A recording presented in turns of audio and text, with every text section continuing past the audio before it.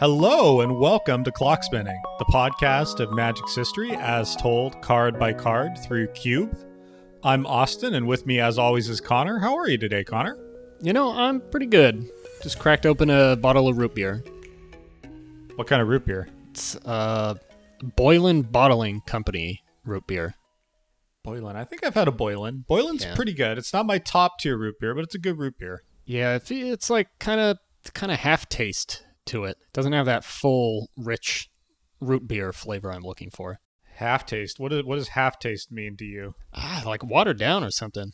That doesn't sound desirable. You know, there's a root beer around here from, I think it's called Caldera Brewing Company down in Ashland, Oregon, and they have this mind-blowing root beer that's like really low sugar. It's like 15 grams a can, and yet it's like super root beery and flavorful. It's a great root beer if you can find it. It's pretty hard to find like any root beer here, so.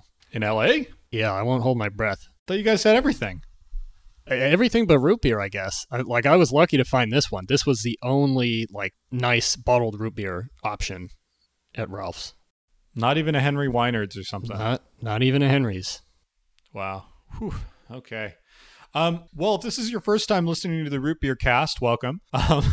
This is Clock Spinning. If you're new to the show, we recommend actually starting from episode 1. We're reviewing every card in the original Champions of Kamigawa set, one by one, both to talk about the kind of history of the card, where it showed up in competitive Magic, where it fits into the flavor of the set, where it fits in mechanically, and then also we're designing a cube. And so maybe start with episode 1, and you can also follow along at clockspinning.com. We've got a link to the cube there. And if you're listening to the show, let us know what you think of it. Comment on Reddit, send us an email. It's a lot of fun to hear from people and hear what you think. Definitely. And we do actually read everything. Yes. Every single comment. All right. Well, Connor, should we dive into the 10 to 15, depending on how you want to count them, lands of Kamigawa? Yeah, let's do it. Wrap up this set.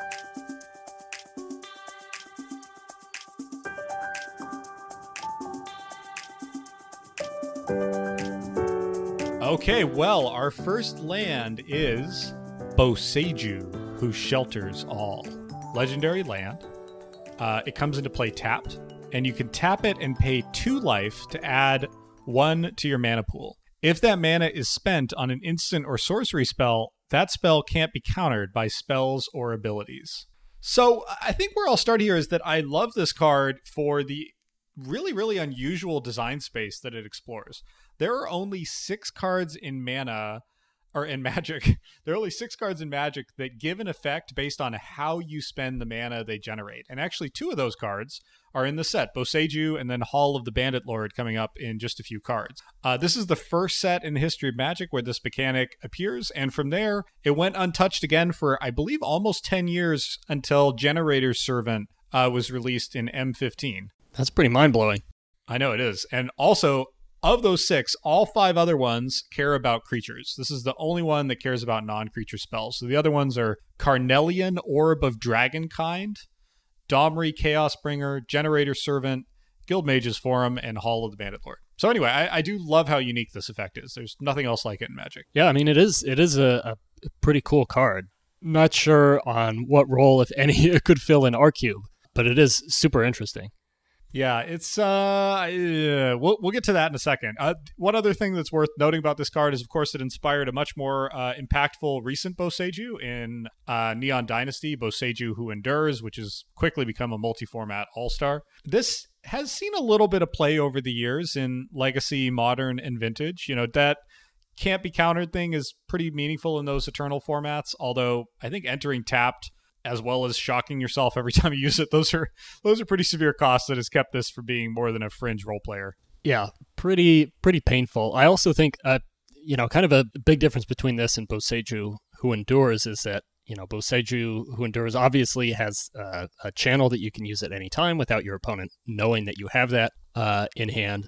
And also, both of these are legendary lands, which means you can only have 1 out. But of course, for Boseiju Who Endures, if you're using it for the channel effect, that doesn't matter at all. Yeah, I also think if this had another effect, another mode that was just like tap, add colorless or something, I think this would be a lot better. Like if you could choose to not do the pay 2 life for the special mana, but the fact that anytime you want to tap this, you're shocking yourself is pretty debilitating. Yeah, there's a couple of other lands that we'll get to later that I feel the same way about. It gets even harsher a little bit later in terms of life cost.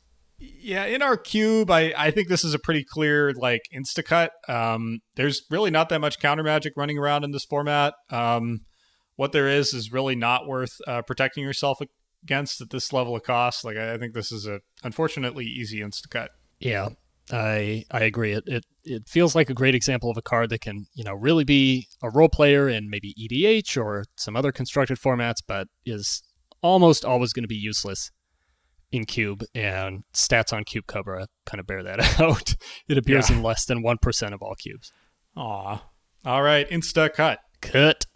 Okay, next up we have the first land in a cycle of 5 lands that we will be talking about. Maybe not in as much detail as the other cards, but we've got Cloudcrest Lake. This is a land.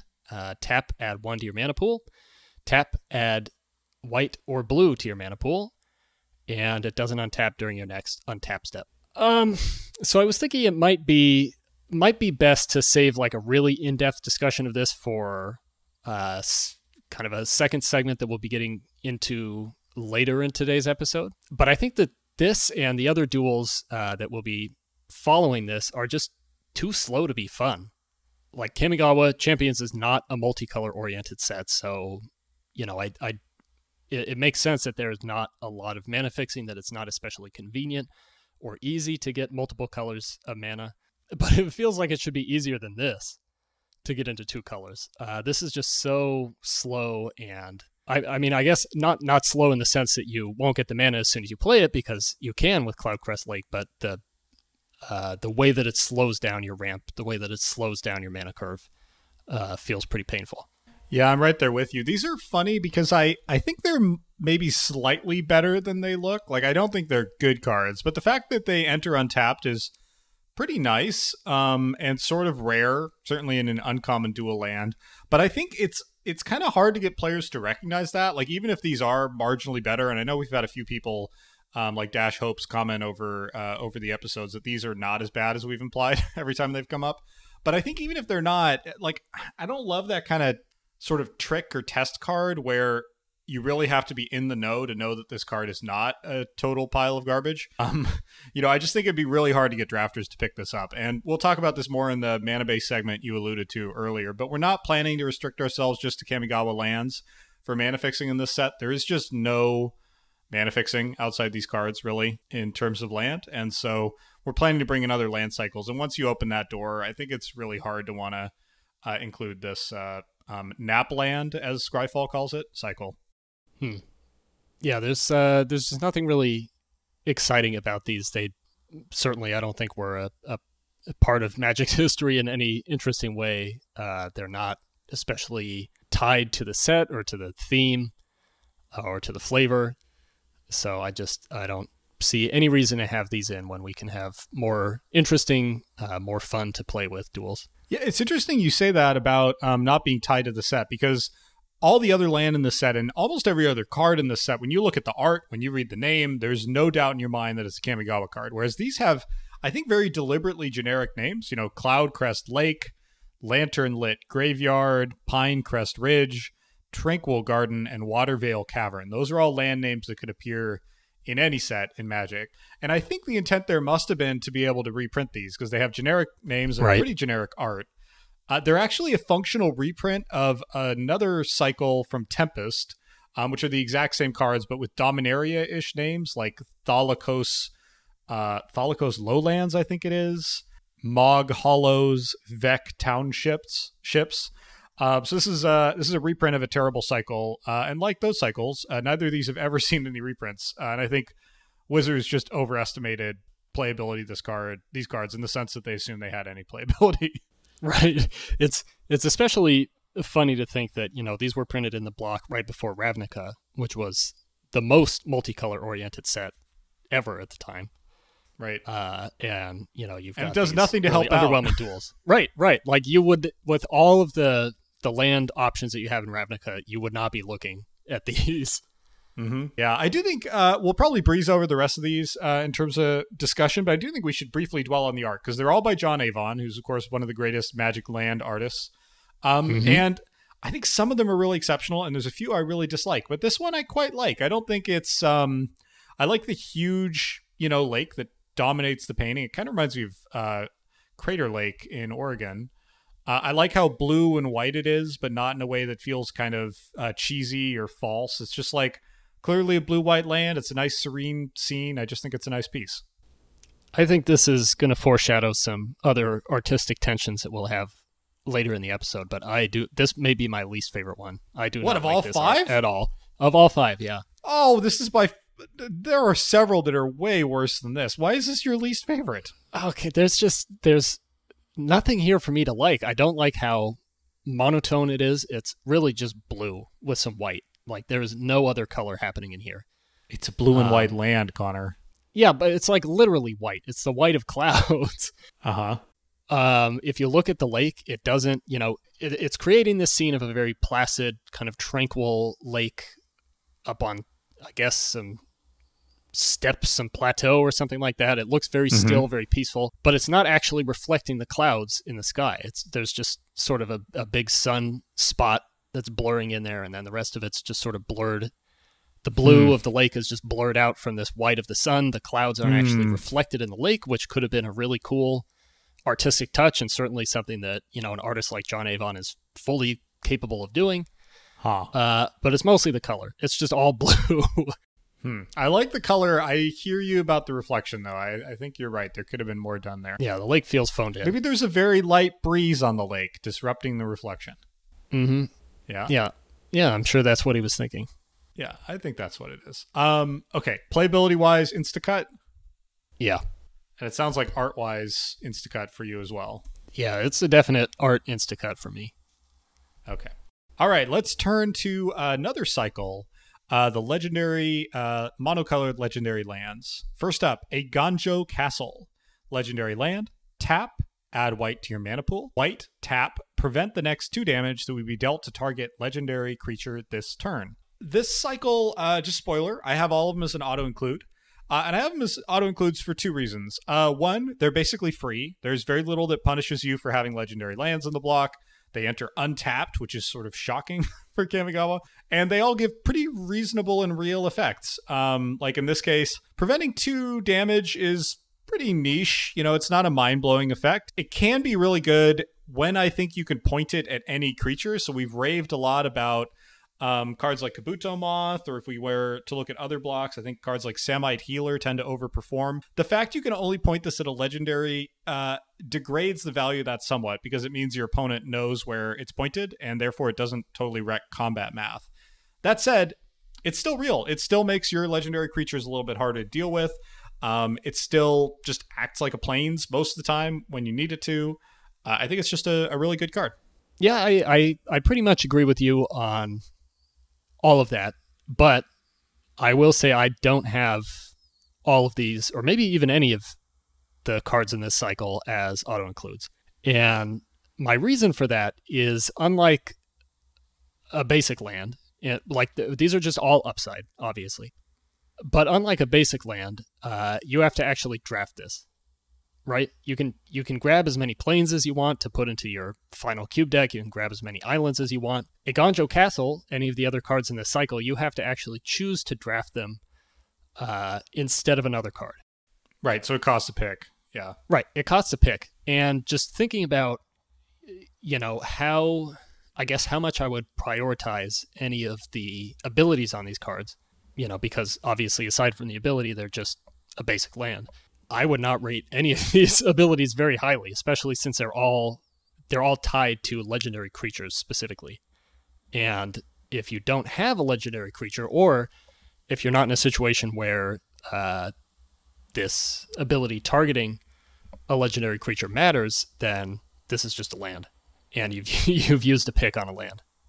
Right, but we have quite a lot of legendary creatures, right? I mean, let me go double check. So, I mean, we've got 45 copies of legendary creatures right now out of 45 out of 173. So almost a third to a quarter of our creatures are legendary. That's a pretty high hit rate.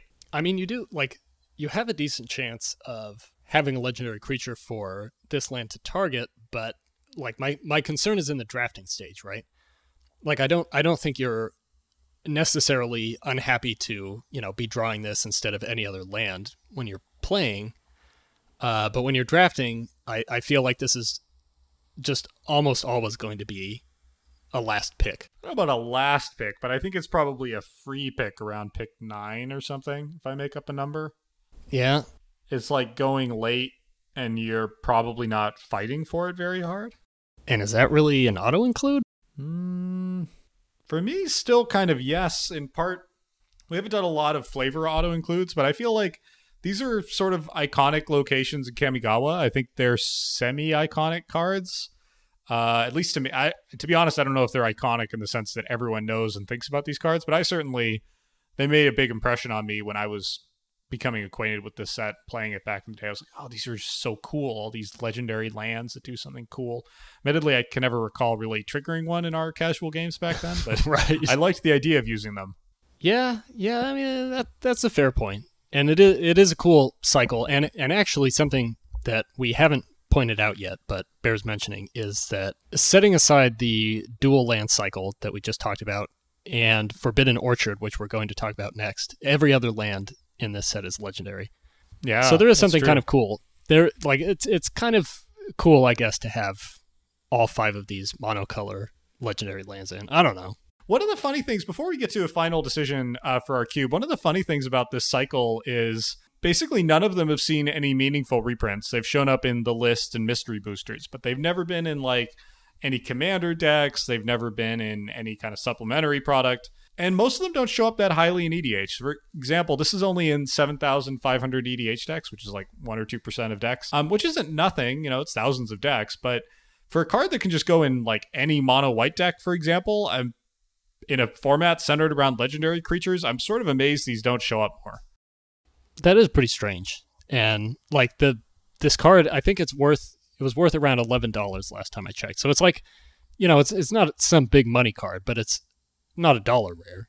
Someone wants this for something. So I wonder where the Eiganjo castles and other legendary lands are showing up.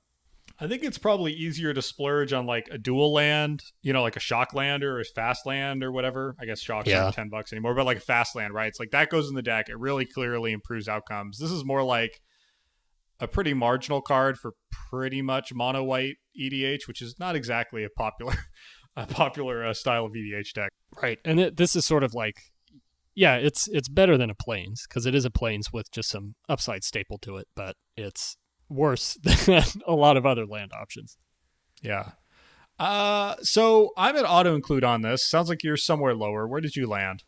I landed at playable, which I did not land at for all of the cards in this cycle. I feel like, preventing the 2 damage to a legendary creature is kind of a real effect, like you were saying with Kabuto Moth and like similar kind of combat trick effects. It only costs 1 white mana to do that, and you can keep doing it. So yeah, I feel like playable's right for me. I can go down to playable, I guess. I mean, I struggle to see cutting it, but I'm fine with playable. Okay, I mean, it's still in at playable, so I'm not asking you to give it up. Thank you. Oh, art. We should talk about the art here. I think the art here is fine. Wayne England has done a ton of iconic Magic art. I wouldn't say this is on the iconic list. I would say it's sort of, sounds much harsher than I intended to be, but sort of workmanlike. It's like very architectural. It's kind of funny because there's not really any... It's so symmetrical and neat that it doesn't really look like a real place, and there's not a lot to sort of grab onto or focus on. It's just like this big castle with an oversized gate and some clouds. So there's nothing about it that's kind of hooking me or pulling me into it or making me imagine myself in the scene. It's just like, just there. Yeah, that's a good point about there being no real hook here. Like, there's just not a lot of visual interest happening in this piece. A lot of straight lines, a lot of symmetry. It's also kind of all blue. Like it's all the same color. It is very blue, kind of a lavender almost. Yeah, which is nice. It's a soothing castle color. Yeah. All right, playable 1X. Okay, now we are coming up on the only other non-legendary land aside from the duels, Forbidden Orchard. This you can tap to add 1 mana of any color to your mana pool, and whenever you tap it for mana, put a 1/1 colorless spirit creature token into play under target opponent's control. So this is a pretty cool card, one that has seen some reprinting in Commander. It gives you access to the full color pie, and it does it in a really strange, unique, pretty big downside way of giving your opponent a 1/1 spirit, a creature every time you tap it for mana. I kind of want to have it in. You've kind of jumped to ratings. I think we can go back to the rest of it later. Where do you rate this? I have this as an Instacut because I think the cost is just unacceptable. I have it as an auto include because I feel like it. Wow. Not on power. Not on power. I have it as an auto include. I guess for similar reasons that you have a Ganjo Castle. This is the only land in this set that gives you access to all mana colors. I think it's only one of 2 land in the entire block. Gives you access to all mana colors. I think the other one is Tendo Icebridge from Betrayers. And there's something about this that just feels so perfectly Kamigawa, right? It gives you what you need, but at an enormous cost. And it's also... that is an iconic part of Kamigawa. It is, right? It fits right in. And it's a spirit. And it's got freaky, wacky art. Super weird art. Very Kamigawa-looking spirits coming out of this, I guess, 1-tree orchard. Yeah, they're like bug, bird, branches, fungus spirits. They're really pretty gross. And you don't want them. I know. I my resistance is fading slightly, because I do agree it's iconic. It's funny. I feel like it shows up in 2 places. It shows up, as far as I know. If anyone knows of other uses, please let me know. But one is it shows up in like cheaper 5-color EDH mana bases, and it shows up in specific EDH decks that like giving your opponents things like Trolley. What is Zedru, the Great Heart? What is that? Is that it? Those kind of Trolley EDH decks. And then weirdly, it's shown up in Vintage as a staple ever since it was printed. Because with Oath of Druids, Vintage being the only format outside EDH where you can play Oath, Vintage doesn't have a lot of creatures. And so Oath of Druids, of course, only triggers when your opponent has more creatures than you, which you can't rely on in Vintage because a lot of decks don't have any creatures, especially 10 years ago, historically. And so Forbidden Orchard is like, great, I can give your opponents creatures and I can fix for any color of mana. So I do love this card's role in Vintage. I think that's sort of a wonderful, hilarious interaction. That is pretty great. I had no idea about that. And it makes me love this more. Yeah, I don't know if I can go to auto include. I think I can come up from Instacut. I do think it's bad, honestly. I think you think about like City of Brass, right? City of Brass is a tough land in itself. Like taking 1 damage, the first time it hits you, you're like, ow. And then the 4th time you're like, I really can't tap this anymore. And I think this is a bigger downside, right? Like giving your opponent a 1/1 is kind of like giving yourself 1 life loss every turn, at least potentially. So I do want to recognize the downside here is very meaningful. Oh, yeah, it's definitely a lot more painful than City of Brass. I'm not going to defend this as a great card, but I think it is. I guess I'd like our mana base to have some, 5 at least options. 1 Kamigawa land in it. And I feel, yes, I'd like there to be at least 1 Kamigawa land that gives more than 1 color, or no colors in the case of a lot of land that we'll be talking about. Our options from within Kamigawa are this and Tendo Icebridge, and I don't want Tendo Icebridge. I've got kind of a soft spot for that card, but it's, I don't know. It's certainly not. It's neither of them are great. We can agree on that. We can agree on that for sure. It would just feel like kind of a shame to not have this like pretty bad, like pretty painful 5-color option in, even though we are stepping outside of the boundaries of Kamigawa for our mana base. I feel like having this in would be a fun little callback to all right that the cube is all about. Right. What rating do you insist on? I mean, I guess if you'll agree to keep it in, then we can call it meh. Okay. All right, meh 1X. What meh that I'm not allowed to cut, which starts to sound like an auto include 1X. I feel like we're really, both of us are kind of mutating auto include now that we're coming to the end of the set here. Yeah, we're getting a little loosey goosey. Yeah, we're using it defensively, not as this is really cool and powerful and a card that we can't wait to play, but just I don't want the other guy to cut this. It's like a defensive play. I want to lock this down. It is. It's like a force of will. Yeah, this is my defensive auto include. Force of will, Forbidden Orchard. All right, Meta 1X. Okay, let's talk about Hall of the Bandit Lord. Legendary land. Enters the battlefield tapped. Tap, pay 3 life. Add 1 to your mana pool. If that mana is spent on a creature spell, that creature has haste. Whoo, daddy, 3 life. That is my first reflection. 3 life is bolting your face. There are not a lot of cards that bolt your face every time, lands that bolt your face every time you use them. I think this might be the only one. Are there any other lands that bolt your face? I don't think so. That feels pretty unique. Let's see. Type land, Oracle, 3 damage. Yes, there are. There is Tarnished Citadel from Odyssey, which is a 5-color land. Tap, add colorless, or tap, add 1 mana of any color. This deals 3 damage to you. Wow. Yeah. So there's 1, and that's it. Huh. Thank goodness. Yeah. I have this right on the bubble between Instacut and Mad. Like, haste is a powerful thing. Haste is powerful effect to attach to a creature. Doing that repeatedly on a land is really powerful.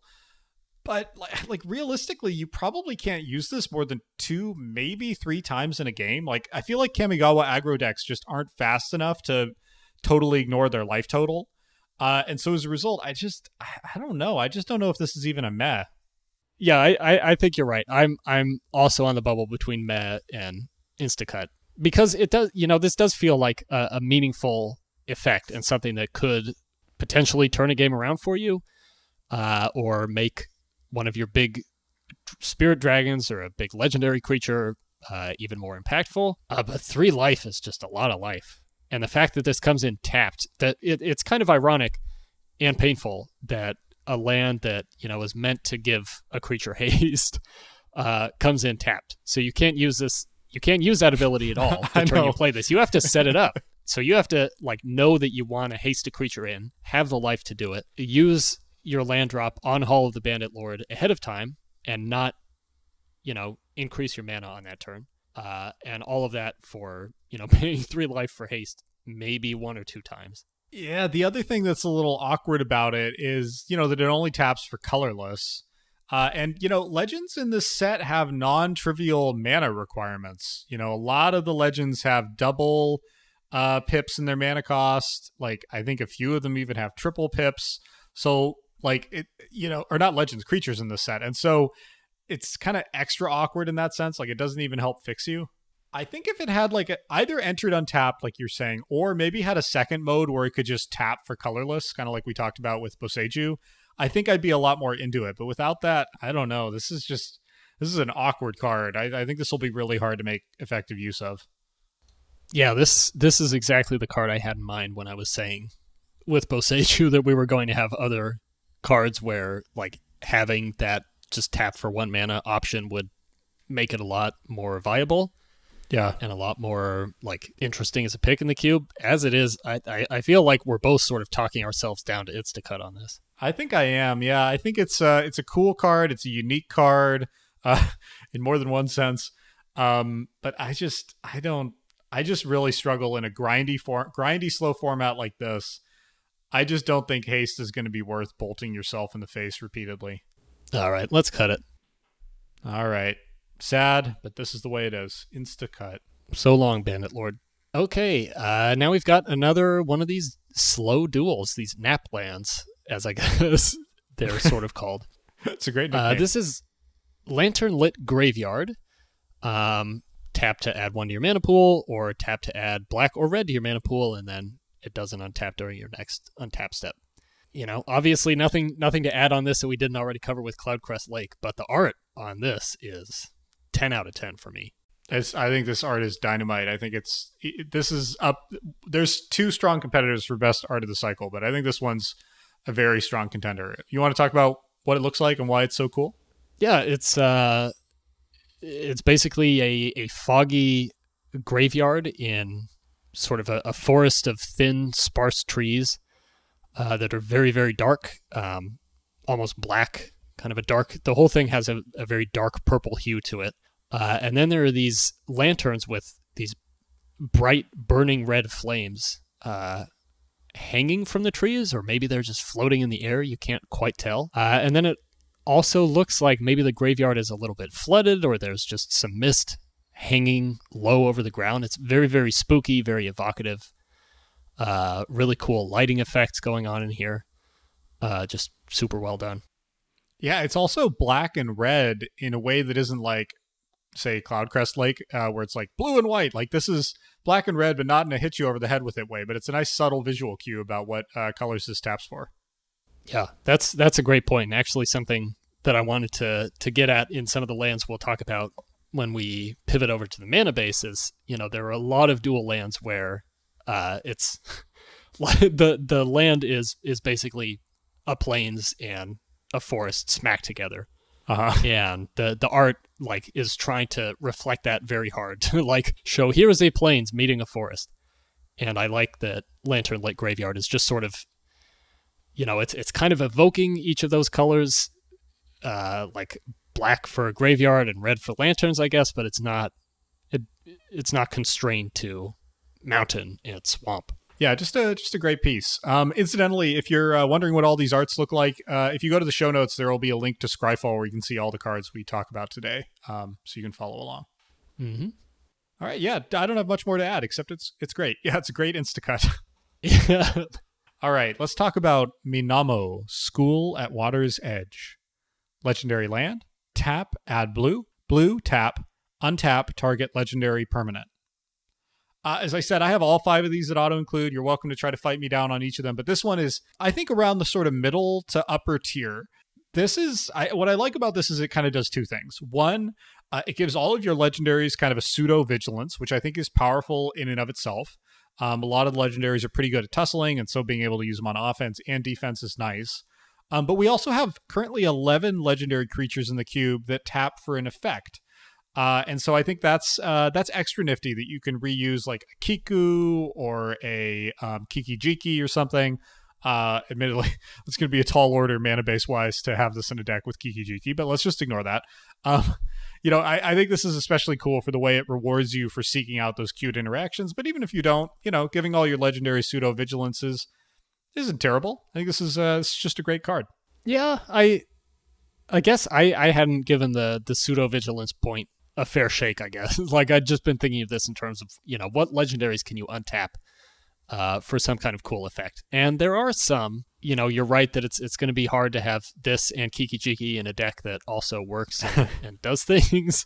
But there's some cool other ones. You have Azami, Lady of Scrolls, who can, tap wizards, including herself, to draw cards. So you could use this to get some extra card draw off of her. You've got Dokai, Weaver of Life, one of the green flip cards that gives you a big XX creature, with power toughness based on the number of lands you have. So there's some cool ideas of things you could do with this. I feel like this is a little more interesting than a Ganjo Castle to me, but I'm not sure if it's actually better. So for me, it's a meh. Yeah, I would agree. I think it's a little better, maybe. I don't think it's dramatically better. One other thing I like about this is just a little bit of trivia. Its highest play rate in EDH is with a commander called Empress Galena, who I'd never heard of. She's a trolley invasion card who taps. It's like blue tap, gain control of target legendary permanent. And I like the idea of combining this to just steal all your opponent's commanders, and then bonus troll points. It looks like people often throw Leyline of Singularity into the mix, which makes all non-land permanents legendary. And so just props to people with those decks. That's pretty funny. That's pretty fun. That is fun. Oh, one other argument, I think, Connor, for something a little higher than your meh is this is a pretty iconic Kamigawa location. I feel like about 50% of all the blue cards, spirits and mortals alike, take place somewhere within about a quarter mile of the spot. Okay, that's a pretty good point. Because when you look at some of the other monocolor legendary lands that we'll get to, They are not iconic at all. This and Eiganjo Castle, I think, are pretty, central parts of the Kamigawa lore. And yeah, you're right. There are like multiple blue cards that literally mention Minamo. Or just have a picture of it in the background. Although I don't recall the other ones, Minamo having gigantic horns.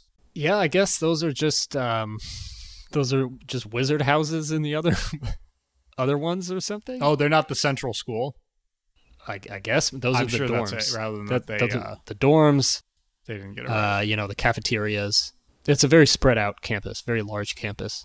Yeah, I don't see any other horns in other photos of the campus. Illustrations, of this definitely real place. I didn't see horns in the pamphlet that they sent me when I was admitted.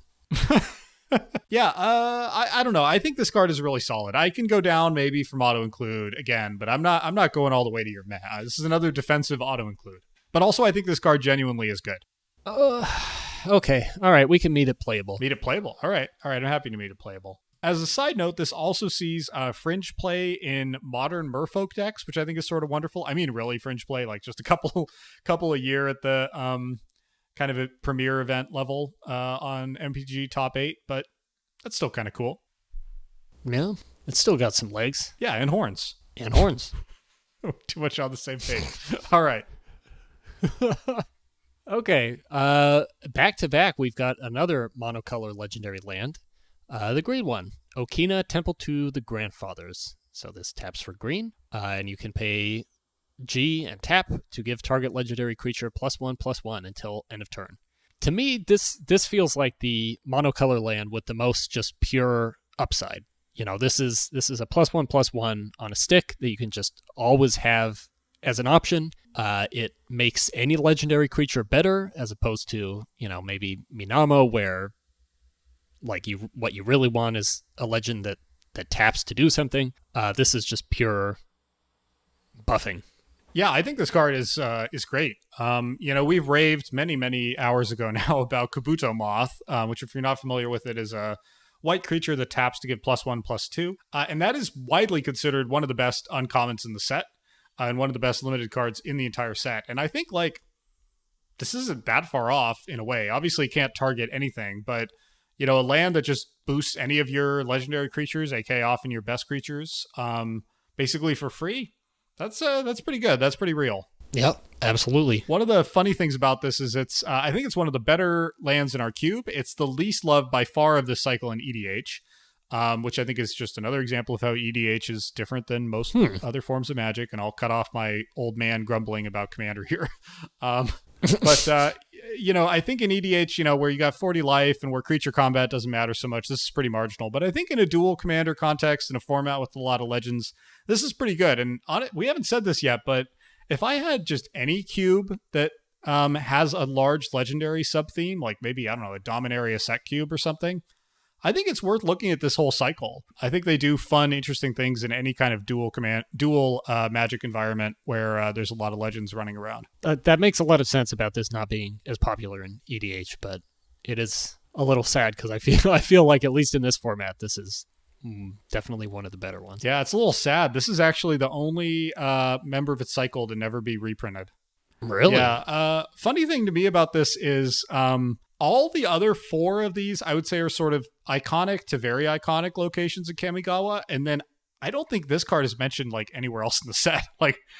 The flavor text says, if a land can be said to have a heart, Okina is the heart of Kamigawa. But that doesn't seem super true. To the extent the green cards are placed anywhere, they seem to either be snakes who are in trees and or weird egg houses, or swole guys guarding a bell. I don't see any other Okina references. It is a little sad that maybe the bell is in the temple and we're just not seeing it, but there seems to be a lot more. The temple is too small. Attention. Yeah, it's tiny. Maybe this is just a door, but there's a lot more love given to the Junkyo bell than there is to this supposed heart of Kamigawa. Yeah, there's 2 other references in the whole block, it looks like, both in Saviors. Maybe in Saviors they went, oh shoot, we need to mention Okina again. We've got Okina Night Watch, which is a 5-mana 4/3 that gets +3/+3 if you have more cards in hand than your opponents. and Ayumi the Last Visitor, who's a really funky 7/3 for 5 with legendary Landwalk. So that's it. They both marginally reference Okina in their flavor text. Well, I mean, it gets a name drop in the Night Watch, so that's something. But it sounds like you're pretty high on this. I'm at auto include, as I said, as I am for each of these. Yeah, I had it at playable, but you know what? I'll come up to auto include for this one. I haven't given you an auto include on these yet, so we'll do it. Thank you. Oh, one other thing I forgot to mention for Minamo, I think I could have highlighted more. It says legendary permanent, not legendary creature, and I don't think that matters too much for our cube, but I think it's pretty cool if you imagine using it in other contexts. Yep. That's good. I'm scrolling back just to see if there. If I can spot any legendary permanents that matters for. I'm not seeing. Well, so we've got. I was thinking maybe an artifact. Yeah, I'm not seeing any. The Hondens, obviously, but those don't tap. I don't think we have a single non-creature who taps. Legendary that taps. Oh, you could use it to untap another legendary land. You could untap another legendary land. It's been right under our noses this whole time. It's been right under in the spreadsheet. You could use this to let Okina give +2/+2 for 3 mana plus these 2 lands, 5 mana total. That's honestly, now I say it out loud, that's not great, but it could be worse if you have nothing else to do. Hey, not bad. You could also use it on Hall of the Bandit Lord. Oh my goodness! To get 2 mana, pay 6 life, and spread some haste around. Have haste. Minamo is just rising and rising in my estimation. We're not rating Minamo. It's working. Pretty good. Yeah. All right. Let's go on to another Napland, Pinecrest Ridge. That sounds like a location in like the Cascade Mountains. Pinecrest Ridge is a land. Tap, add colorless. Tap, add red or green. This doesn't untap during your next untap step. Okay, as we said, these are all instacuts. We're not including Pinecrest Ridge. This also, in my view, has the worst art of the cycle. If you pull it up, it's one of the most colorful lands in Magic. It's like a mountain scene, and then in between these two ridges, mountain ridges, there's a gigantic Pinecrest ridges upswelling of just pink, just this huge pink energy vortex rising into the sky. And I find this like just laughably kind of over the top and exaggerated. It's like a black velvet painting or something. I really dislike it. And also it doesn't feel like John Avon to me. I feel like normally John Avon's work is sort of grounded in a way that this isn't. I kind of love this one. Why? So we're really not on the same page with these Naplands. There's something so ludicrous about it, and it looks like this should be some enchantment or something explaining this just burst of yes, light it should or be an energy enchantment or whatever it is in the ridges, but it's not. It's just like a land, and it's a pretty boring land. And there's something about that I just really enjoy. It's like this extravagant art for a completely underwhelming card. It's so much more interesting and fun to look at than something like Cloudcrest Lake. Yeah, but it doesn't really, as you said, it doesn't look like a land. We'll talk. I feel the same way about Tranquil Garden, another one in the cycle coming up later. But to me, you're right. This looks like a spell effect. It looks like I don't know, like a mana flare kind of card or something. Yeah, or like the mountains are being split or something. But I don't know. I kind of like that. Yeah, it's certainly memorable. I don't like it though. Yeah. All right, that's fair. Anyway, we don't have to have it in the queue. Yeah, it's an instacut, so I don't have to reconcile myself to the art. Yep, I think we did go hiking there once. So, Pinecrest Ridge. Okay, now for a place we definitely have not been hiking at, Shinka the Blood-Soaked Keep. Another legendary land. Tap to add red to your mana pool, or pay red and tap to give target legendary creature first strike until end of turn. This feels like one of the... I don't particularly love any of the cards in this cycle, but this, to me, feels like one of the least exciting. What? It's just first strike. What? It's just first strike? I mean, obviously that can be a big, great combat trick, but your opponent can see it a mile away, right? You kind of pointed this out with a Ganjo. There's just something really unexciting about this to me. It just gives first strike, and if you have a small legendary creature, which you probably do if you're in red, if you have a Ben Aki Hermit or Kiki Jiki, like you don't have that much power to be putting first strike onto in the first place. First strike is really good, Connor. First strike is like stupid good. Like think how much respect we've given to what is it? The 3-mana 2/2 Bushido Kitsune Blade Master. This lets you make any creature into Kitsune Blade Master. Like, First Strike is a big game. Any legendary creature. Still, as we just said, it's like 20 to 30% of the card pool is legendary creatures. I just can't get that excited about it. But what? Okay, so let me keep fighting you on this. Another thing I'll say in this thing's defense is I think it has one of the best flavor texts of all of them, maybe the best. The glow from within looks inviting, but woe awaits whomever finds out who stokes the fire or what simmers in the pot. Isn't that great? It's like spooky and intriguing, and it makes you wonder, and it doesn't answer the questions that it poses, but you can kind of imagine the answers. I think it's a great piece of flavor text. I mean, that's better than the other monocolor legendary cycle flavor text. Yeah, we should have read them. Let's go back. So, a Ganjo Castle. Since the war began, the castle's walls mark the only place on Kamigawa where no kami has ever set foot. I mean, that kind of just sounds like a fact. That sounds like from a book of facts.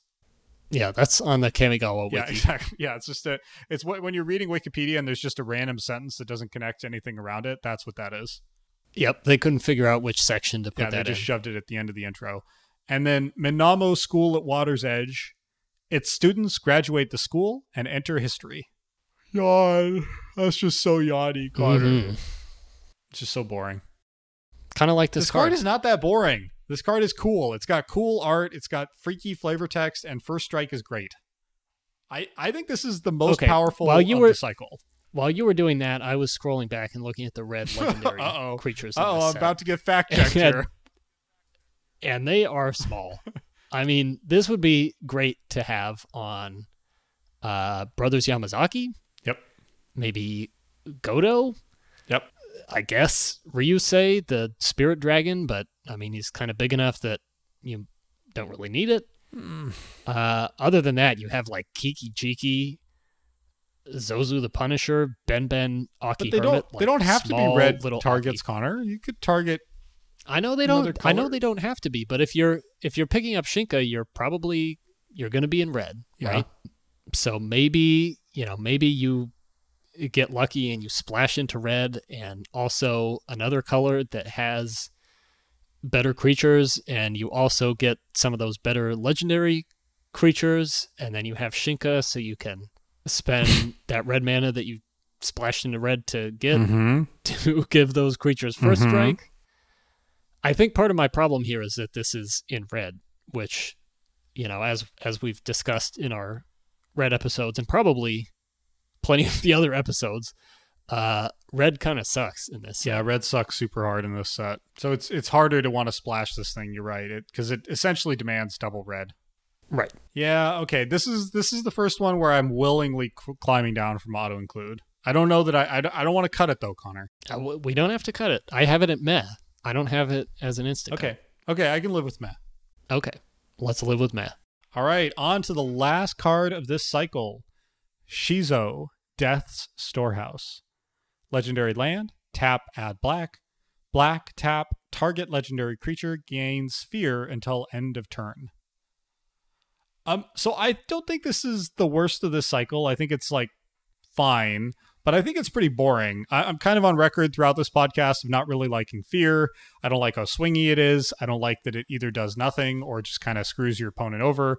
I think having that on a land is sort of extra problematic. So I just, I don't really like this card. It's also the only one of the cycle that's only good on offense. Each of the others can make your creatures better on defense or offense and kind of influence the game plan more. This really only helps if you're trying to attack in and win. So I don't know. I'm pretty cool on this card comparatively. Yeah, that offense point is fair. I noticed this is the only one you don't have as an auto. That's correct. That offense point is fair, but that feels kind of right for black, right? To just be on the attack, to be bad at blocking and defending. Generally, there is a pretty strong, I feel like, kind of grindy spirits black-green deck in this format. But yeah, I think having a sort of suicide-y deck is certainly well in black's color play. I don't love this card. I kind of like it. We've discussed our fear of fear in this cube and how it's not that interesting of a mechanic, obviously one that's been retired in modern Magic. But Shizo to me feels like a relatively reasonable way of having fear as an option. You can give it to a creature, but it has to be legendary. You have to be in black to do it, which, I guess you have to be in black to get fear anyway. But like, to me, this feels more reasonable than something like Dance of Shadows or another kind of, or a card that just has fear all the time. This like gives you the option, but you have to have the circumstances set up for it. Like kind of having Shizo there as like a sneaky finisher if you have the black legendary creature to give it to feels fair is the wrong word, but like more reasonable. Mm-hmm. Yeah, I can see that. It's also distinguished by the most badass name of the cycle, Death's Storehouse. While it's extremely hard to say, is pretty cool. That is pretty cool. It's also, somewhat to my surprise, the number one most played of this cycle in 26,000 decks. Minamo comes close to 23,000, and then the other three are well off. I'm a little surprised this is played more than Minamo, considering the popularity of blue in EDH, and the fact that like untapping things honestly seems more sort of generally synergistic and interesting than randomly giving a thing fear. Yeah, but I mean, I could see an EDH, giving fear to your commander specifically, and then using that as a way to close out the game with commander damage. Yeah, all right, I can sort of buy that. Looks like a lot of that is with Phage, which makes sense. Pretty cool flavor text on here too. Yeah, go. You want to read it? Yeah. It says, centuries ago, Shizo was a verdant field of wildflowers. After 891 samurai died in a single battle on its grasses, it became a haunted moor. It's kind of cool and also very weirdly specific. 891 samurai. And they're all still there, I guess. Yeah, it also kind of it does a sort of nice light job of educating you to a little bit of how Kamigawa works. The way that the actions of mortals have this kind of spiritual impact on the land, which in turn sort of connects to the spirits. Like, I think it's a nice little quiet education and sort of the rules of Kamigawa. Yeah, though again, like Okina, this doesn't really seem to matter anywhere else in the set. Yeah, are there any other references to Shizo? Let me go look. There is Shirei, Shizo's caretaker in Betrayers.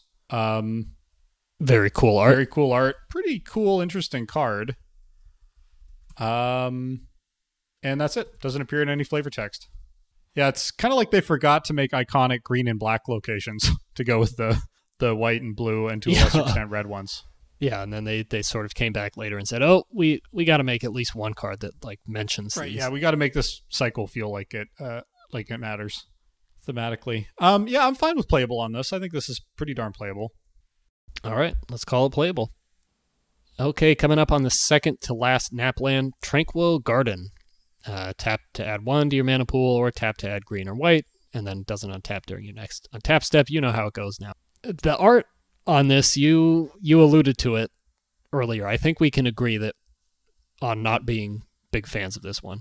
Yeah, I think it might be worse than Pinecrest even for me. It's close, but like to me, this is really, well, first, it really feels like a spell effect. Like the focus is firmly on this giant beam of light opening in this forest. So I think that's a little bit of a miss, but also just, I find the art almost like goofy. Like it doesn't look like a real place. It looks very sort of, yeah, almost like a collage or something. Like it just, the proportions and the angles, and it just doesn't have any sense of place. It just feels, yeah, not real, not grounded.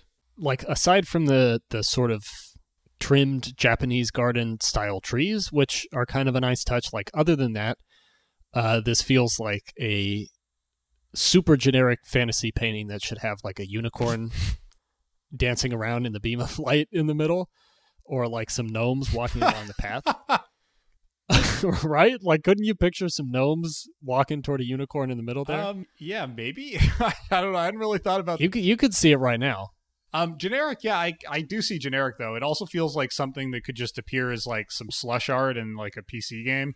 Yeah. The scales here are kind of hard to understand, too, because the trees that are kind of in the middle, not quite in the background, but the kind of mid-ground trees, they're sort of like, they look gigantic just in the way their trunks are shaped and their branches are shaped. But then you look at the path next to them and it's like, oh, okay, I guess they're like 15 feet tall, but then the trees in the foreground are like a different style of tree that looks pretty short. Like the sense of scale is kind of off here, which is a weird thing in a John Avon painting. You normally expect him to really nail all those kind of core technical details. Honestly, all of these Naplands, except maybe Lantern Lake Graveyard, feel like he was phoning it in. Well, I think Watervale Cavern is also bomb diggity. Yeah, this one for sure does not feel like his most. Maybe he somehow saw what the printed text was going to be, and he's like, okay, no one's going to remember these cards. There's no point trying. It's like, won't try too hard on this. Put my energy elsewhere. Yeah, let's put our energy elsewhere and just cut this. Sounds good. All right, our last real card of the set, because our last card will be another Napland. Our last real card is... Can't believe it. Untaidake, the Cloud Keeper. Legendary land. Enters the battlefield tapped. Tap, pay 2 life. Add 2 to your mana pool. Spend this mana only to play legendary spells. This card is really interesting and unique. It's kind of like a Temple of the False God with the upside that you don't need a certain number of lands, and the downside that you have to pay a lot of life, and it only works for legends, which are both pretty significant downsides. I think they're both especially significant downsides in this set. Many, I don't know about numbers, but let's say at least half of the champions legendaries are double pip or even triple pip, which makes this like pretty tough to work with. I think a lot of times this isn't going to actually help accelerate you that well. One cute thing is it can help you cast the shrines, the Hondens, which, that's cute because they're legendary. But I think like Hall of the Bandit Lord and Boseiju, this just fundamentally fails on not having an opt-out mode. Like if you could just tap this for colorless, I think it would be okay. But you have to, not only on this one do you have to pay life, but you have to spend the 2 mana only on legendaries. Like if you don't have any legendary spells, this does stone nothing. And that just feels like a bridge too far. Yeah, I think that makes this much more egregious for me than Boseiju or Hall of the Bandit Lord.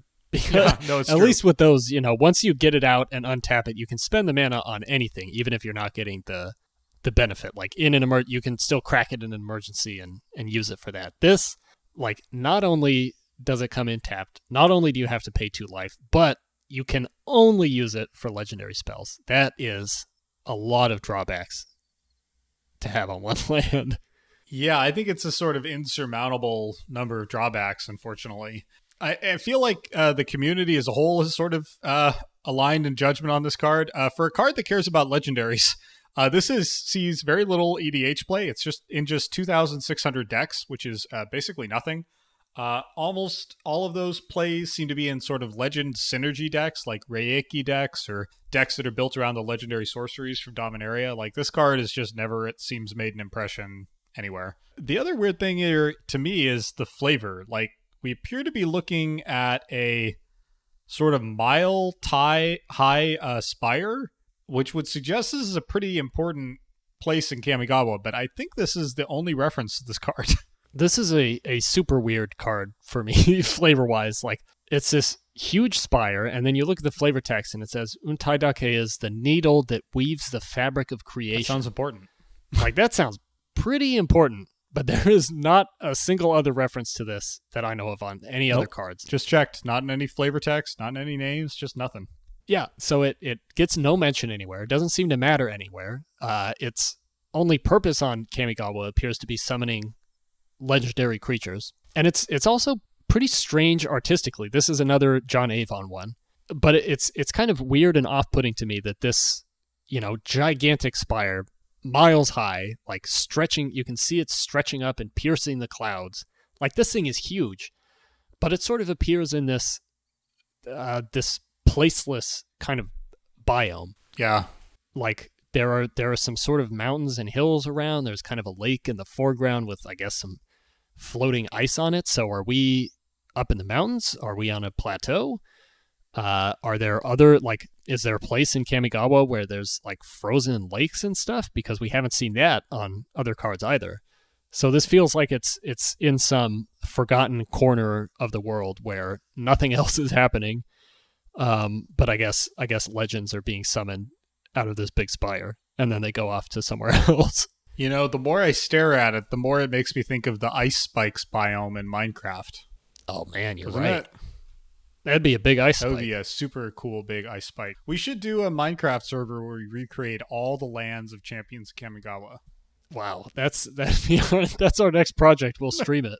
We'll spend 900 hours recreating legendary scenes like Untai-dake, the Cloud Keeper, and Pinecrest I think Ridge. just this would take us 900 take hours, a lot. and then we'd finish it and we'd go show it off, and people would say, "What is that? Oh, that's from Magic the Gathering. Yeah, it's Which set in Magic? it weaves the What card? fabric of creation. It's the needle.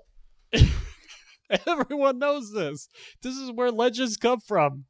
Yeah, it's funny. There's this little trend I'm noticing as we review these of like legendary, supposedly iconic creations that never appear in the set. Yeah, it really makes all of these lands feel kind of sad and forgotten. Or sad and forgotten, or are we just sort of uncovering forgotten lore? Well, that's what I mean. Like, we're not sad about them. It's sad that they have been forgotten. Yeah. Okay. All right. Good. I feel like I forgot to close the loop on. We talked about how many references each of these cards have, but we forgot to say for Shinka, the red one.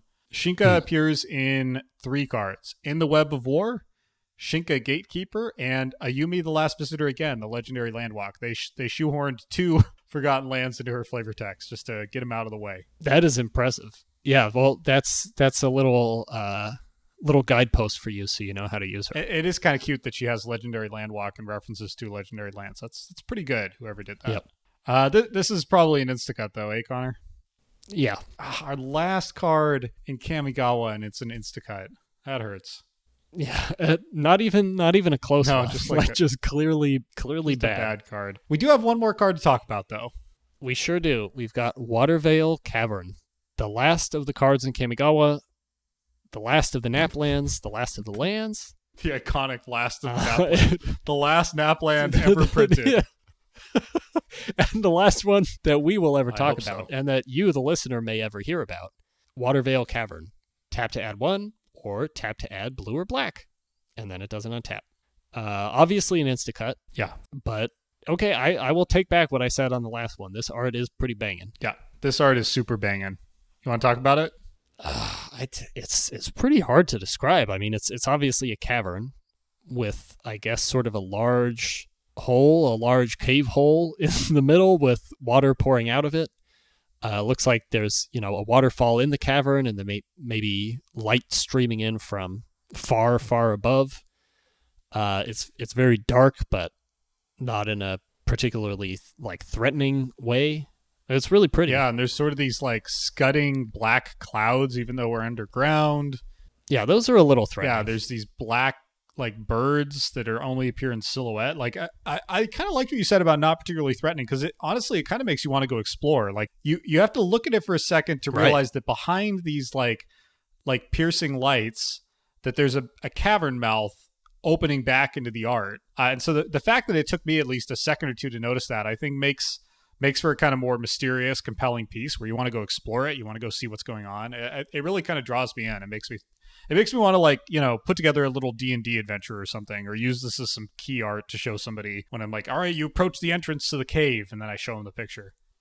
Yeah, that's a great point. It looks like something you and your party of adventurers want to go delving into. Yeah, super, super cool art. Also, just to close on our traditional obscure trivia notes, Magic has 1 card with Mistveil in its name, and 3 cards with Watervale. So obviously that means Watervale is better and is more important. Mistveil Plains is a weird land from Shadowmoor that we won't talk about. But Watervale, there are 2 Watervale cards. They're both in Zendikar, and that is a named location within Zendikar. And so, Connor, I think where this cave leads is it leads you onto Zendikar from Kamigawa. I think you must be right. I think so too. I think you just cracked into the Matrix here. Someone go update the MTG wiki to make this true. But I'm pretty sure this is true. We might do that after this episode. Thank you. All right, that's an Instacut though, right? We agreed. All the Naplands, regardless of great art. They're all Instacuts. And our final card of the entire set. 3 Instacuts in a row to close out the review. It feels kind of fitting for Kamigawa. It feels thematic. Nice.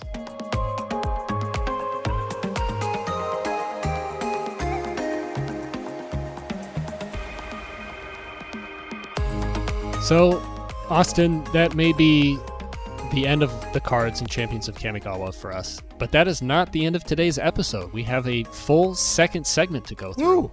That's right. Yeah. So we've nodded at this in a whole bunch of episodes, but this is the segment where we're going to design or talk about the mana base for the cube. We put a lot of thought into this initially because it felt weird to include cards from outside Champions of Kamigawa or Champions of Kamigawa block or even Neon Dynasty and just go out and pick lands from across Magic. But the more we thought about it and the more we playtested, the more it felt necessary. The mana fixing in this set, as you just saw with the Nap lands, is terrible. It's really, really slow. It's really bad. It's pretty unreliable. It only supports the allied color pairs. There's a lot of challenges with relying on this set for mana fixing, and we're both believers that generally a cube environment is better when the mana fixing is better. It's not very fun to not be able to cast your spells, and obviously a sort of having some scarcity of mana fixing, I think, is part of the feel of the format, but not to the extent that you just get bricked on colors and can't cast anything. And so in the spirit of Cube, we're going to be looking beyond the borders of Kamigawa here and talking about what other cycles of lands we want to pull in to make the mana bases for our decks work. Yeah, should be fun. Yeah, so a couple of goals before we get into which cycles we considered and which we ultimately landed on. A couple of the key things we kept in mind. The first, and I think one of the most important, particularly if you're relatively new to Magic, is that this set was designed well before color pairs became a dominant limited design philosophy. So starting, I don't know, maybe around 5 to 10 years ago, Wizards realized that they had this sort of built-in tool of color pairs that they could design a limited format around. And so not every, but many, many Magic sets now are built in a way where if you look at the uncommons, there's 10 gold uncommons, one for each of the 10 color pairs. And each of those uncommons sort of guides you to what that color pair is supposed to be about. You know, the black-green uncommon, if the black-green in that set is about graveyard recursion, we'll do something nifty with graveyard recursion. If white and red are about equipment, the white and red uncommon will do something with equipment. And so they guide you and show you as a drafter, here's the path you're supposed to go down. That did not exist at all back in this set. And in fact, if you look at the set, the color pairings just aren't really a thing. There's not very much sort of conscious shared design space across colors, and it's very unevenly split. So some pairings are pretty good and quite synergistic, like black-green Soul Shift works really well. There's a ton of spirits in both colors. There's a ton of Soul Shift. There's a lot of value you can build out of it. And then there's other color pairings like, say, I don't know, blue-green that just have no identity at all. They don't have much synergy. They don't have much thematic overlap.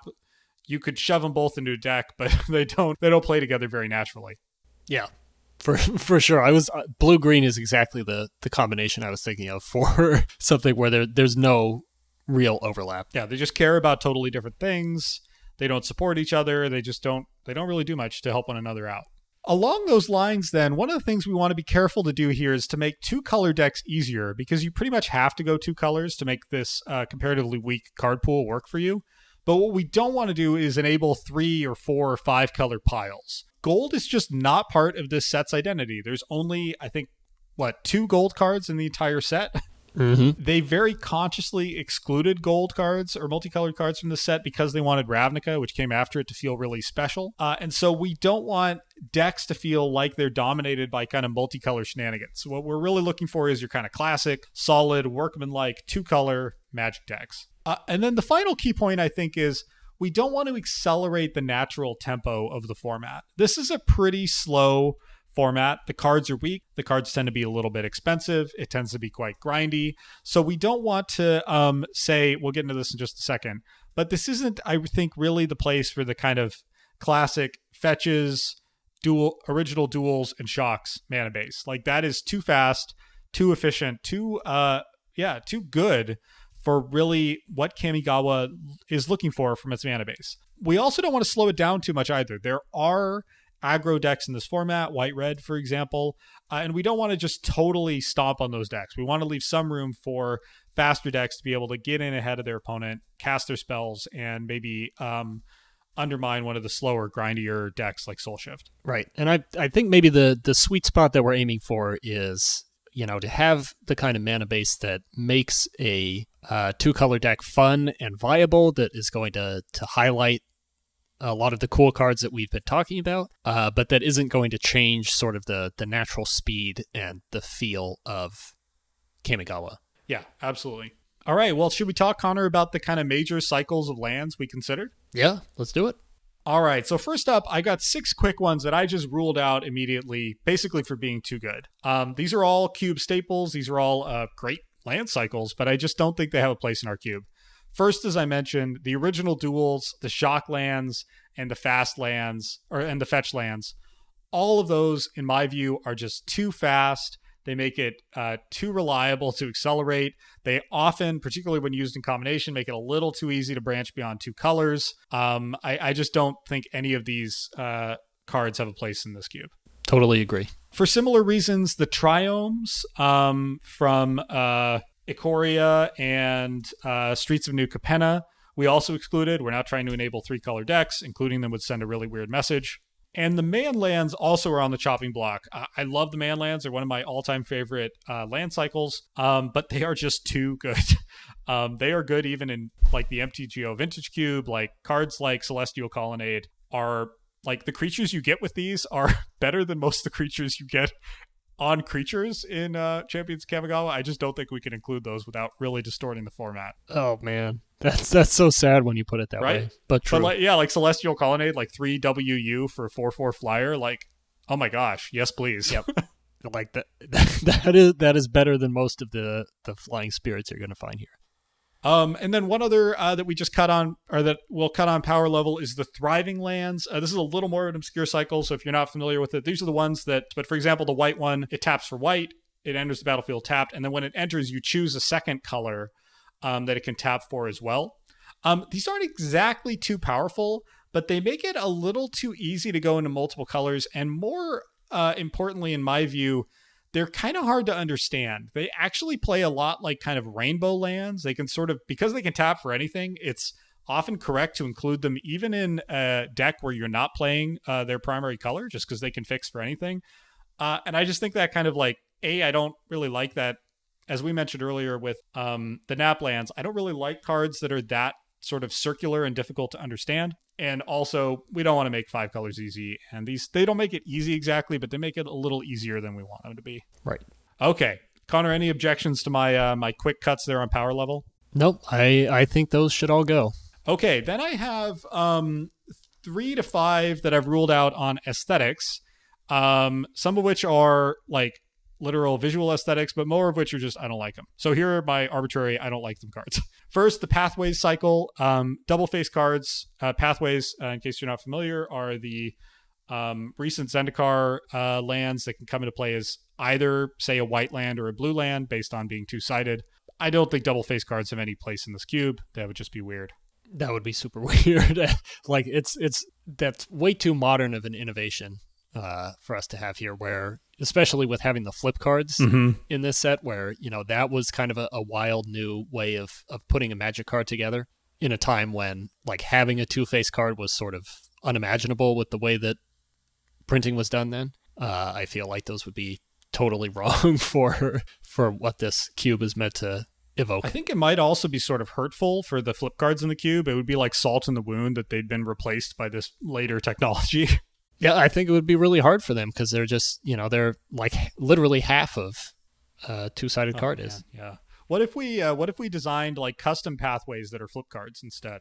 Can you imagine how confusing that sounds like a lot of that work. would be too, to try to track which kind it taps for? Oh no. You'd be continually spinning it clockwise. Oh, that's interesting. It would alternate sort of, what it taps for. That was an island. Now we're talking. Now we are talking. Okay, 2 more that I want to cut, just really based on me not liking them, and I don't have good reasons. The reveal lands, that is the ones where you can reveal one of the types of basic lands that they tap for them to come into play untapped. Otherwise, they come into play tapped. And the slow lands, these are the ones that come into play tapped unless you control 2 or more other lands. I just don't like these cards. I don't have really anything more nuanced to say except I don't enjoy playing with them. I don't like that the reveal lands depend on what's in your hand. That feels like a weird feel bad to me. Somehow much more so than the check lands, even though it's sort of similar.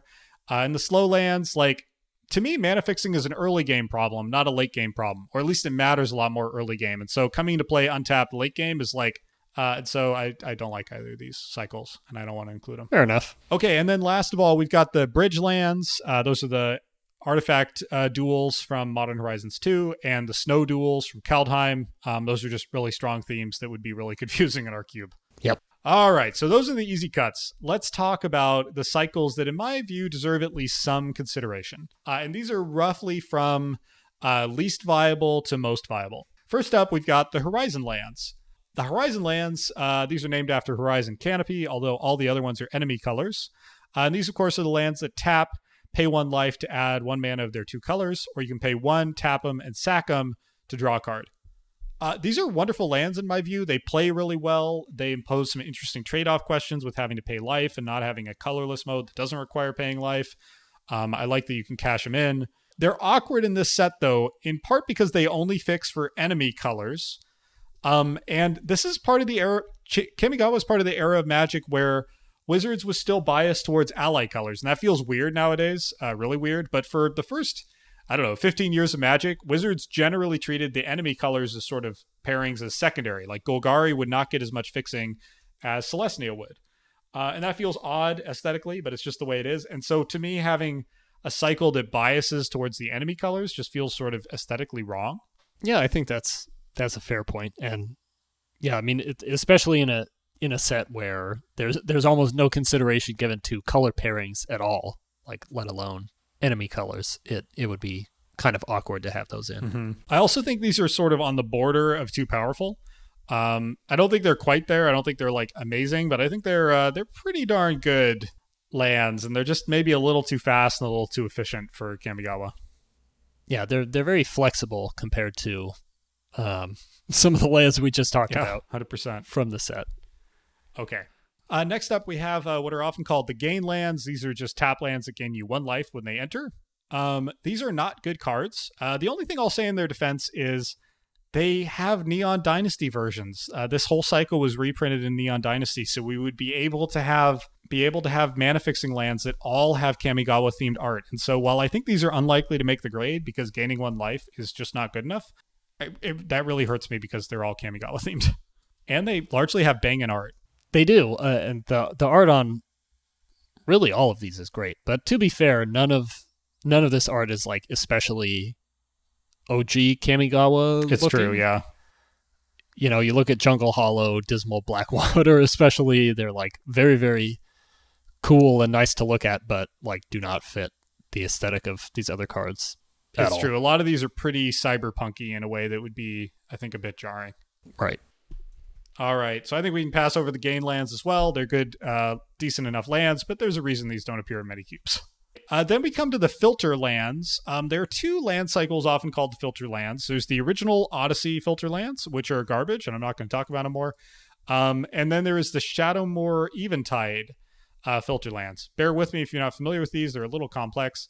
But basically, they can tap for colorless, or you can pay a hybrid mana and tap them to get 2 of any combination of colors from that color pair. So for example, Cascade Bluffs, you can pay blue or red and tap it to get blue, blue, blue, red, or red, red. These are funky. I think one thing I like about them in this context is they push you quite firmly into 2-color territory.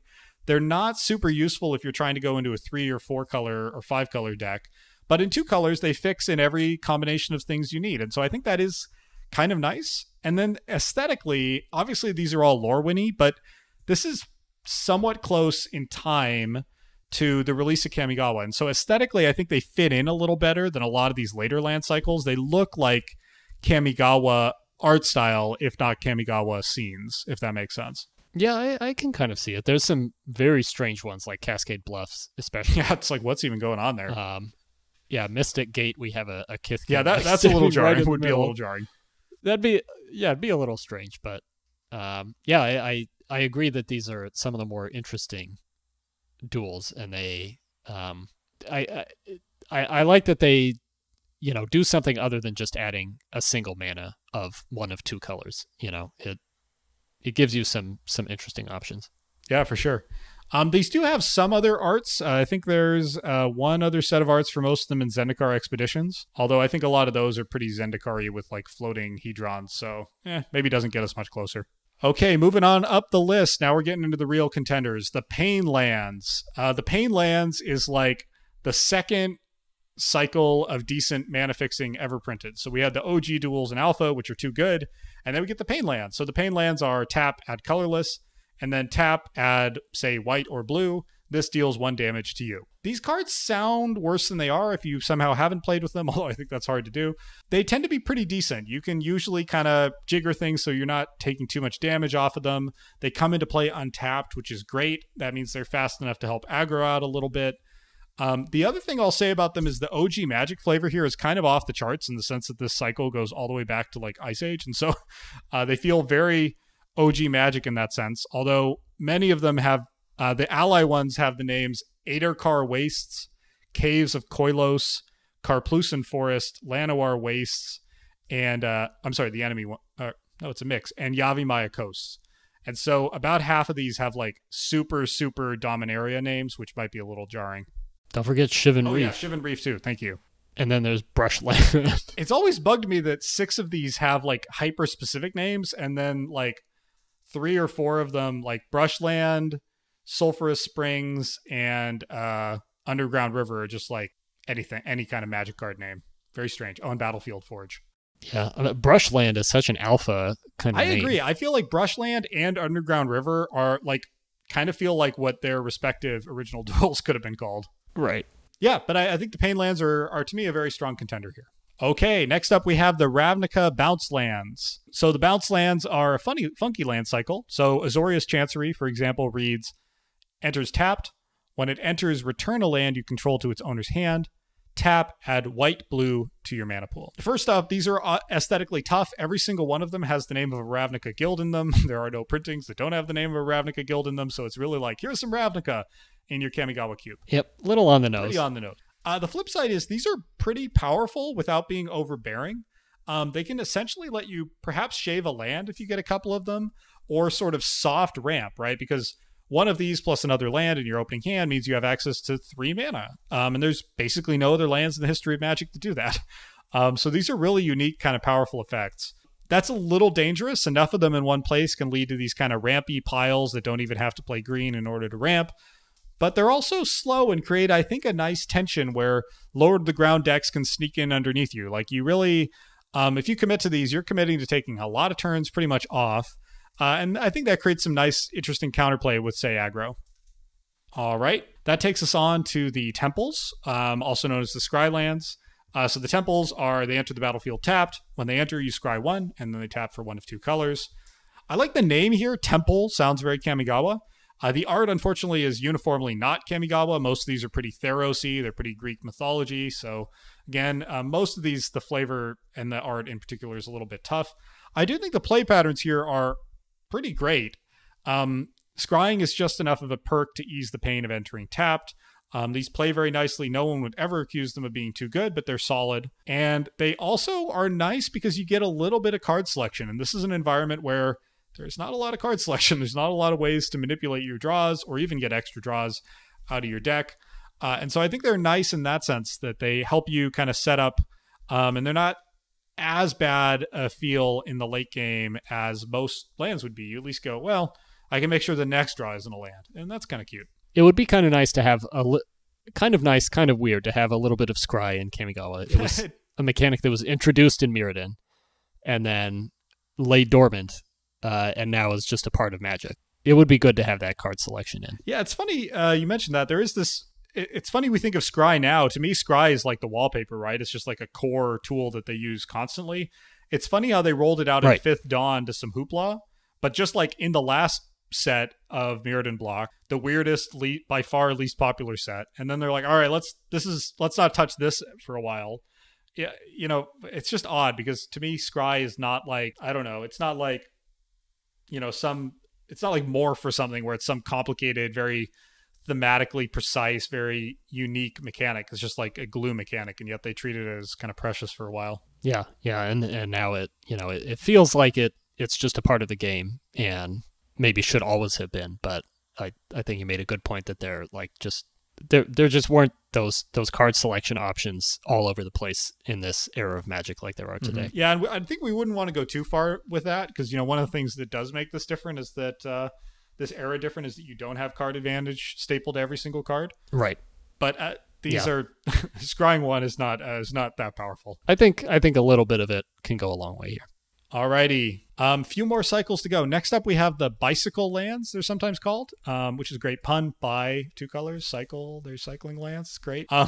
These are a funny one. They only exist in ally colors. They were from Amonkhet block, and so far we have not received the enemy color companions, even though it's been like 5 years. I don't really know why, because it's a pretty solid set. These are enter the battlefield tapped lands that cycle for 2. And interestingly, they have the basic land type. So, for example, irrigated farmland is a plains island, so it taps for white or blue, and it can cycle for 2. These cards play great. I think, like the temples, they're going to play particularly well in this environment. They'll give you just a little bit of card selection. They'll give you just a little bit of smoothing without really, being overpowered or doing anything too disruptive. I think they're going to just slot in nicely and help smooth out some games. The fact that they're only available in ally colors, I think, is a feature more than a bug. It's going to be kind of funny to have like 3 or 4 cycles that are available in all 10 color pairs, and then one that's only available in the ally color pairs. But in this case, I kind of like that. I think it helps tilt you slightly towards ally colors in a way that feels appropriate to the era. I will say cycling feels kind of funny in Kamigawa. It feels weird to have some cycling cards, but I think no one's going to care about that except me. Yeah, I mean, it's kind of like Scry, where, it was a much more limited mechanic back in this time. That's now been broadly introduced, but a little bit.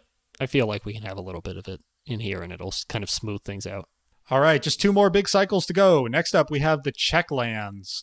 These are the ones that check for whether you have a land of their corresponding basic land types. So, for example, Glacial Fortress enters the battlefield tapped unless you control a plains or island, and then it taps for white or blue. These are another one that's, to me, just in the perfect sweet spot for power. They're basically best in 2-color decks here because we're not going to have dual lands or triomes in here to make these easier to turn on. So unless you're in their appropriate 2 colors, they're going to be kind of bad, which I think is good. I think it's a little like the filter lands where it helps push you in the right direction. If you've played with these in Standard, I think they're substantially worse in this environment than they would have been in Standard printings. Last time I think they were in Standard, they appeared alongside the Shock lands. And so they pretty easily enabled these 3-color mana bases, and I don't think they'll do that here. I think they'll be like just a solid 2-color fixer. They also have really generic names and largely pretty generic art, with a few exceptions, which I think is nice. They're not too aesthetically disruptive. So it's interesting to me that you feel pretty positive about the CHK Lands, but the reveal lands, which are kind of a similar mechanically in that they're checking for whether you have a certain type of land, but in the hand rather than in play. Why do you think you feel so differently about these two cycles? That's a good question. So I think to me the CHK Lands are sort of on for more of the game. So the reveal lands, you've got to be in a very specific place where, for example, you can end up with this feel bad on a reveal land where you, let's say it cares about plains or islands. You have a plains in your hand, you play it. The next turn you draw a reveal land that looks for plains. And you go, I shouldn't have played my plains. I feel like a fool. They create these kind of like feel bad moments that you really can't play around. And they also are pretty well guaranteed to come into tapped. They create a little more frustration, in my view, than these do. These are also a little more, I kind of like lands that don't require a ton of thinking. I feel like lands shouldn't be where you invest a ton, and these don't ask you to like have some kind of elaborate plot. They're either on or they're not, and I think I kind of like that.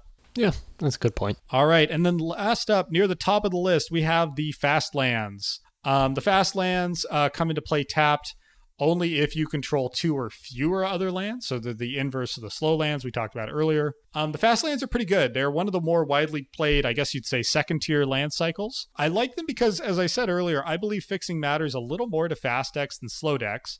And these help the fast decks a little more while still being perfectly viable for the slow decks. They have, I think, a really good, just sweet spot power-wise. The names here are nice and generic. They're names like Blooming Marsh, Botanical Sanctum, Dark Slick Shores, Razor Verge Thicket. So that's great.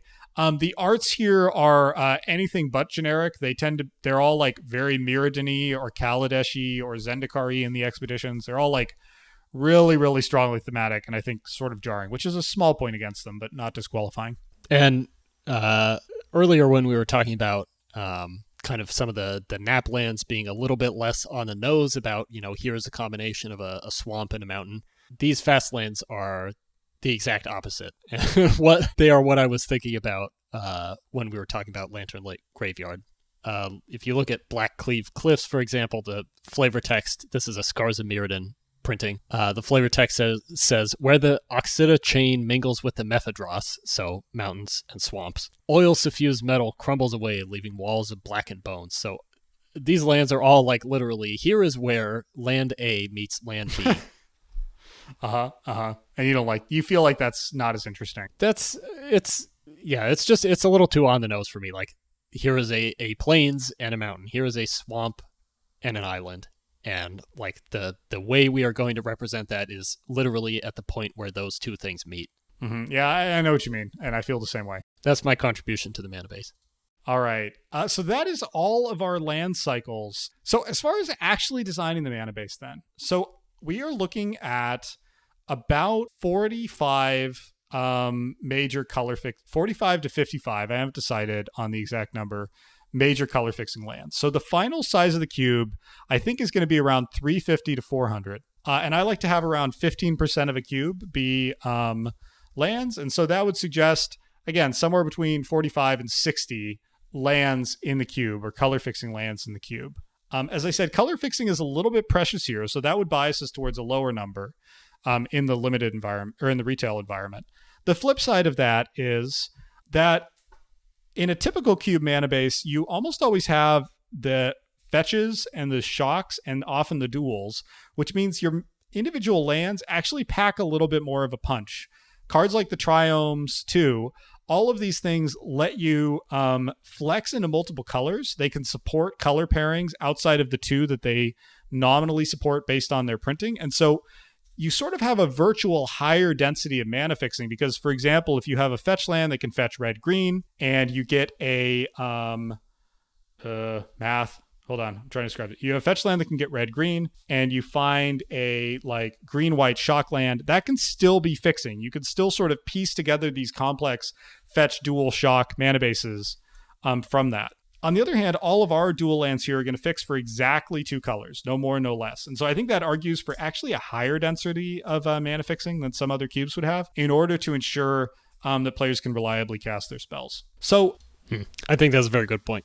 The mana base that I've settled on then is we're going to include, as we said earlier, one each of the Champions of Kamigawa legendary lands. We're going to include one each of the bicycle lands, the fast lands, the temples, the check lands, and the bounce lands. So bounces, checks, temples, fast lands, and bicycle lands. I think I will say almost certainly the right answer to this is more nuanced. I think most of the time when you're designing a cube, you don't want to just straight mirror your land cycles across all 10 colors because, as we've been alluding to, different color combinations, different decks need different things. An aggro deck needs faster lands than a controlling color, which might value, for example, scry much more highly. Whereas a fast deck like white-red or black-red really doesn't care that much about scry. It just wants to cast its things early, on curve, and run over its opponent. So I think the right answer here is going to involve swapping some of these individual cards out for some of the land cycles we cut, like the pain lands, like perhaps the filter lands, perhaps even a horizon land if there's a particularly underpowered combination that could use something better. And so we'll do some massaging of this mana base down the line based on playtesting. I don't think that'll necessarily rise to a full episode, but it might be as we play the cube more, we do a little bit more massaging to make sure each color combination has lands that support its goals. Lastly, we want to include a little bit of 5-color fixing. As we said, this is not a gold format. This is not a format where we want to make 5-color decks easy. But we do want to have just a little bit because A, it can help any deck fix for mana, and B, we do have the Hondens in here, and they sort of ask you to act like this is a 5-color format. The 5-color lands that we've picked are largely lower powered and or thematic. So those are going to be Forbidden Orchard, which we already talked about in this episode. Tendo Icebridge, another bad 5-color fixer from Kamigawa. City of Brass, the original 5-color mana fixer. I think the fact that it comes with this pretty hefty life cost is a feature, not a bug for this format.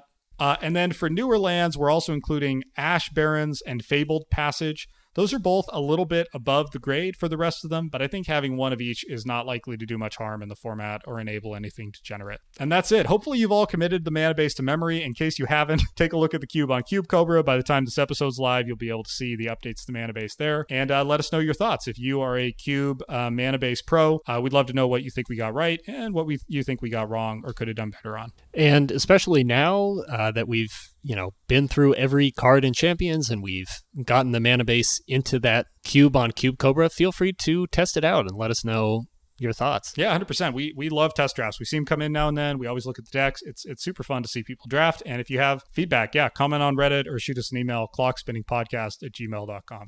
Absolutely.